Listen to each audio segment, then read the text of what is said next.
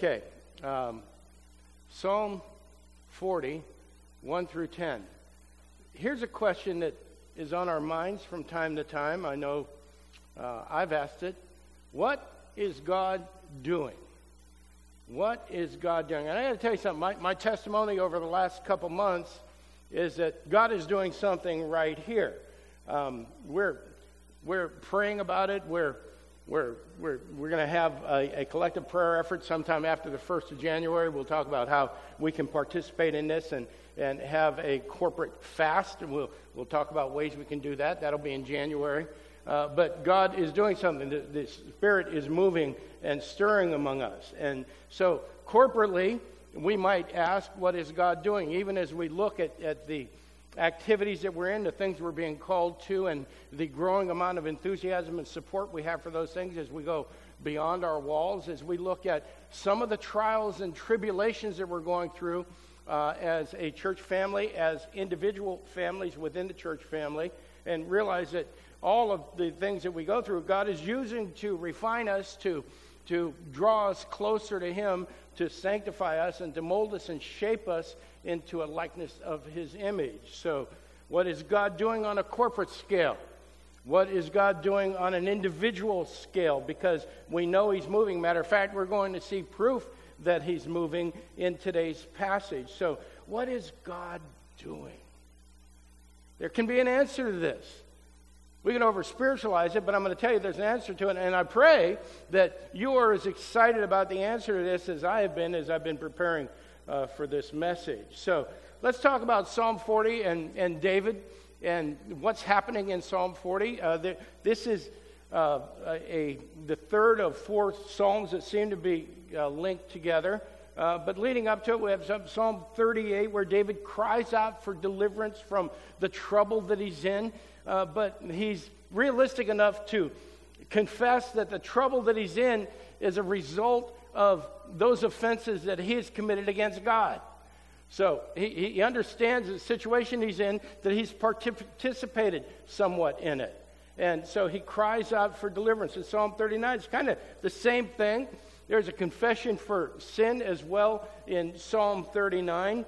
And he asks for deliverance. And both of those psalms put an emphasis on David waiting on God. He's crying out. He's in trouble.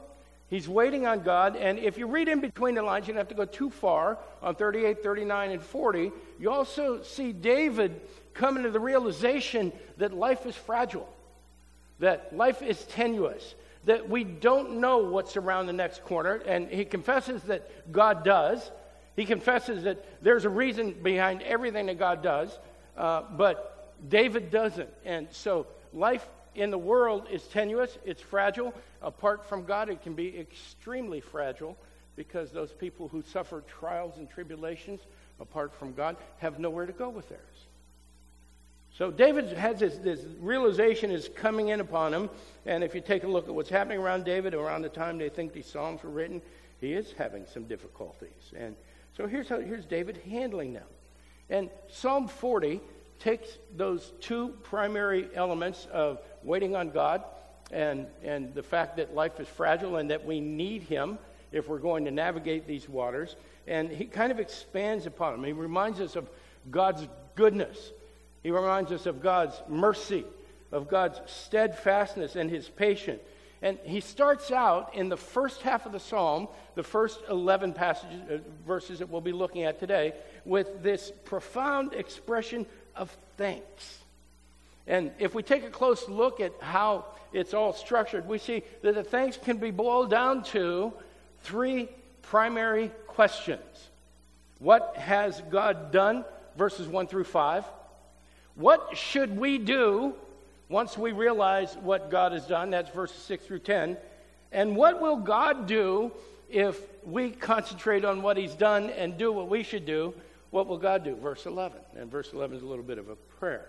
So let's take a look at what God has done for David. And as we realize how God interacts with David, how He relates to David, we'll see a reflection of how God interacts and relates to us as well. So this is not just peculiar to David and his walk. This is for us corporately. What has God done for us? Yes. Okay, so what has God done for David? What has God done for us? In verse 1, he says, I waited patiently for the Lord. He inclined to me and heard my cry. Now, David is waiting. He's in trouble. And we all understand what this feels like. We've all been there. We've all been in a situation where the circumstances are closing in upon us. And the pressure's there. And the tension's there. And David's waiting. And he knows that God has heard him. He knows that he's cried out for God. He's not seeing the manifestation of that answer yet. But he knows that God has heard him. That God is listening. Now, we've all been in that situation where we've cried out to God, and maybe we're waiting for an answer, and maybe we're wondering why he hasn't answered. Maybe sometimes he has answered, he just hasn't answered in the way we like him to. Okay? But David knows, and here's the important thing we need to get from this, David knows that God is aware. He knows that God has heard him. Well, how does he do that? In verse 2, he drew me up from the pit of destruction, out of the miry bog, and set my feet upon a rock, making my steps secure. He said, David's saying, I know God has heard me because my life is changing. My heart and my desires are beginning to morph into something that they were not before. I can feel them moving through my life. I can feel his presence. And in verse 3 he says, he put a new song in my mouth, a song of praise to our God. Many will see and fear and put their trust in the Lord. So, David feels this transformation going on. He's in the middle of trouble, but he's got a new song in his heart. And what is it? It is a song of thanks. And we get a basic lesson on how we're supposed to handle the trials and tribulations we run into in life. We're supposed to turn to God, cry out to him, and give thanks. Now, Conrad just mentioned it in the Catechism. We give thanks in all things. That doesn't necessarily mean that we feel thankful. We're not trying to put a Christian smiley face on our troubles, amen?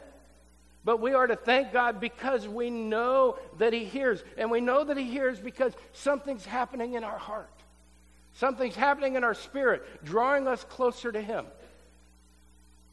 So we put our trust in God, not in our situation. You ever been involved with somebody who's just mean? You ever been in a group of people and felt like you're the outlier because you kind of want to follow Christ and want to be a reflection of holiness? You ever been a subject of maybe you're in school and there's a group of kids talking about you? You see, we have to make a decision in those instances. We have to make a call on how we're going to handle this.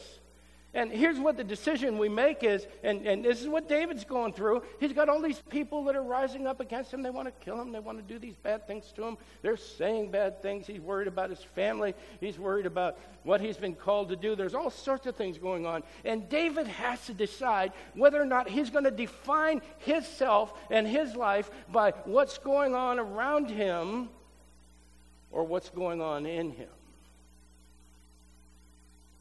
When we allow the people around us to define who we are and dictate our emotions and our reactions, they become our God. They become the sovereign authority over us. And we find ourselves gauging our day by how they're treating us and whether or not they're nice to us. And so we do things to make them nice to us. And we just... See, David gets this. So I've got a new song in my heart. There's a change going on here. I'm trusting in my Father, not in my situations. Now, if David had written this when he was the king and everybody was praising him and he's running through the city in his ephod and so on and so forth, it would take a completely different look, wouldn't it? But we know David's in trouble. We know he's struggling. Now, David's theology wasn't fully developed. He doesn't have the advantage of the full counsel of Scripture that we do. We know what David has been going through because we who believe in Christ, we who have repented from our sins, we who have received him as Savior and Lord, we who are turning away from our sins and turning towards his righteousness, we who are on a path of sanctification know what we've been promised. And Paul tells us, 2 Corinthians 5:17, therefore, if anyone is in Christ, he is a new creation. The old has passed away. Behold, the new has come. Now notice Paul doesn't say that, don't you feel new? Aren't you experiencing newness? He's saying, this is what God's doing in you. And whatever change you're going through is because the Holy Spirit is beginning to conform you to the image of Christ. So David wants us to know, even at his point of theology, not having the benefit that we have of full Scripture, that we need to trust in God alone. And he says as much. Blessed is the man, in verse 4, who makes the Lord his trust, who does not turn to the proud, to those who go astray after a lie. This is what David's telling us. Don't worry about the people around you. Don't worry about the people that are criticizing you. Don't worry about the people that don't like you. Don't worry about the people that are saying things about you. Worry about your posture with your Father in heaven. See, the only affirmation we will ever receive that has any value at all is the eternal affirmation we get from our Father. If we go seeking it from the people around us, we will be sorely disappointed and sorely unfulfilled. That's what David's trying to lay in front of us right here.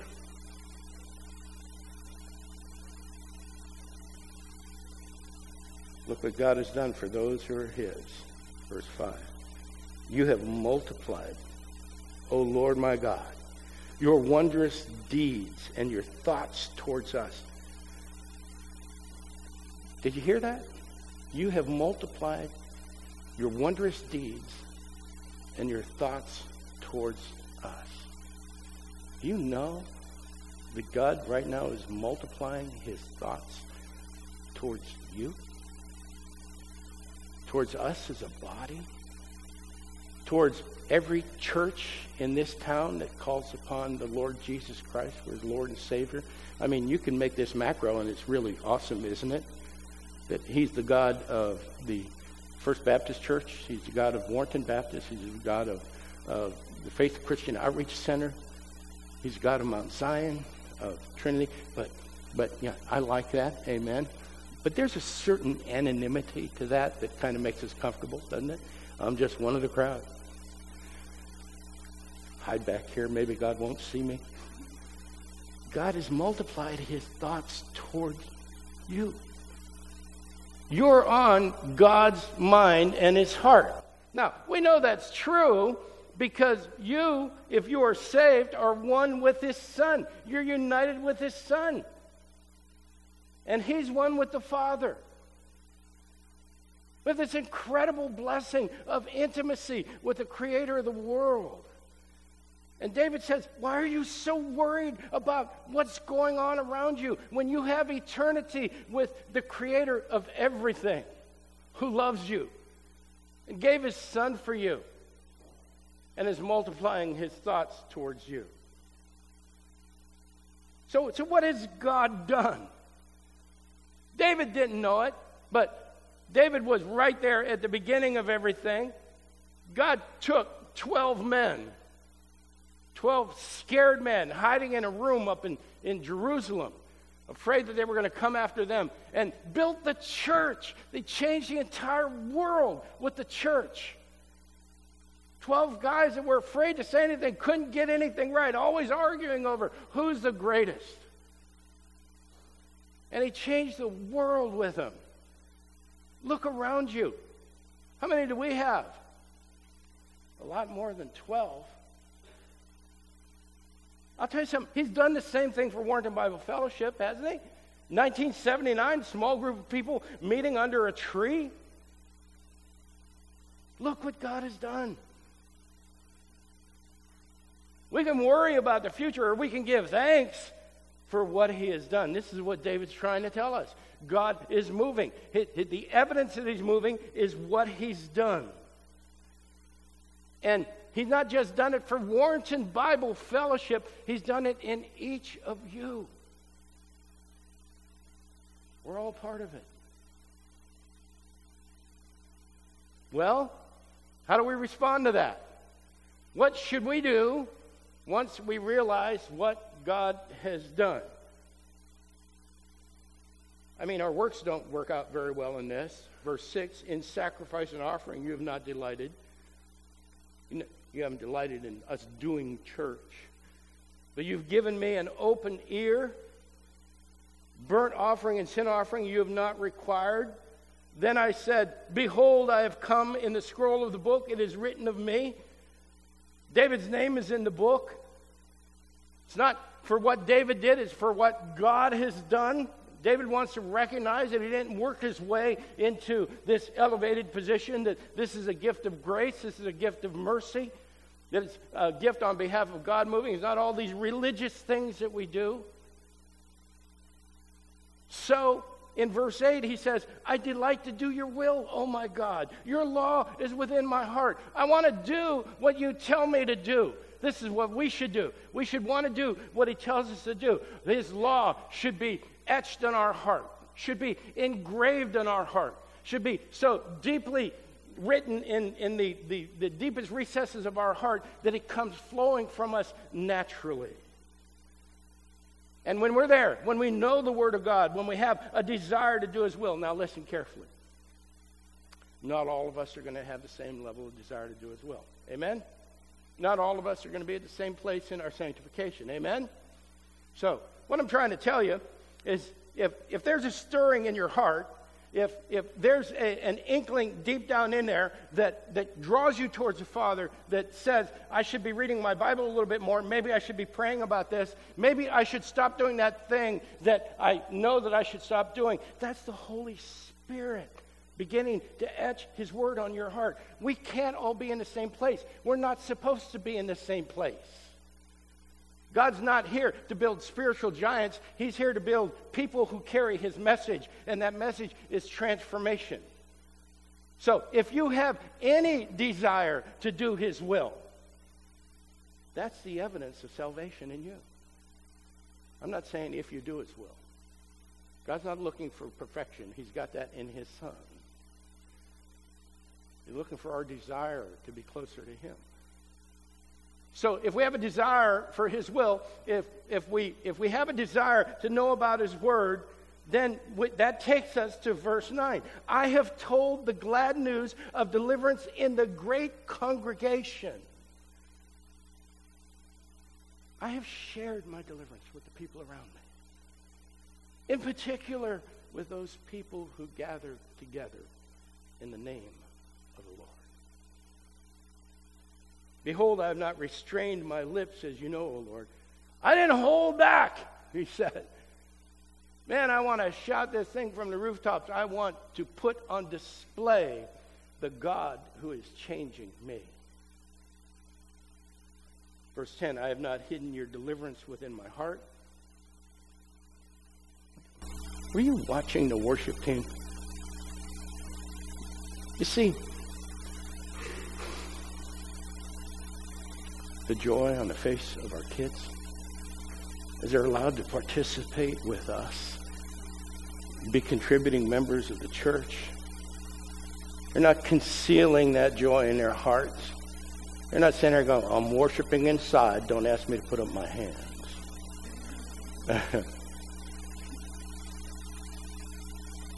We're supposed to be excited, exuberant representatives of Christ. And you know what? I got to be honest with you. We do that well. I'm blessed when we come together. You know, I go downstairs every Sunday to see what's going on down there because I get insecure. But I got to tell you something. When I come walking up that steps and I hear this congregation singing, I believe that I just believe that there's no greater blessing than hearing our voices joined together praising our Father in heaven. And I will stop nearly every Sunday on those steps and just soak that in and think, thank you, Lord. How can I possibly go in there and speak to these people? They've already got it. So we let that out. We let that free. We go to an area that sometimes might make us a little bit uncomfortable. It's okay. It's okay. God will stretch us and change us. Not hidden your deliverance within my heart. I've spoken of your faithfulness and your salvation. Sounds like testimony to me, amen? I have not concealed your steadfast love and your faithfulness from the great congregation. Now, I want you to notice that David's focus in everything he does is on his Father in heaven. And what his Father is doing him. It's not on him, not on his story. David's not enumerating all of his problems, making sure everybody gets all the details and understands how magnificent his pain is. He's just saying, I put my faith, I put my trust in you, and I want people to know about you. I want them to know about your steadfast love. I want people to know about your mercy, about your deliverance. I want them to see you in me. So that's what we should be doing. And if we do that, watch this. If we do what we should do, if we want to do the will of our Father, if we allow that word to be embedded in our hearts, if we speak of his presence, if we speak of his deliverance, then here's what God will do. Third question, what will God do? Here it is.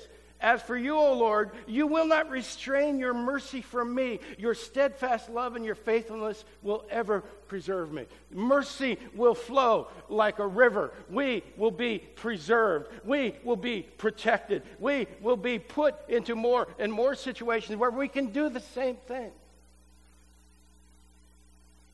God will not just preserve us, he'll enable us. So what has God done? Well, he's listening. He's changing us. He's molding us into a shape and image. He has given us a new song to sing. That's the song that resonates in your heart when we come together like this. Some of us sing better than others. I believe God's blessed by all of them. And that song is a song about him. A song that will cause people to trust in him because he is multiplying us in ways that are beyond our imagination. What should we do about that? We should take delight in doing his will. We should be immersed in his word. We should be telling everyone, ourselves and everyone outside of these walls, about his greatness. We should be speaking about his steadfast love and his mercy and his deliverance. If we do that, what will God do? He'll show his mercy and he'll preserve us. What is God doing? He's moving among us, brothers and sisters. And that's why we have this special service today.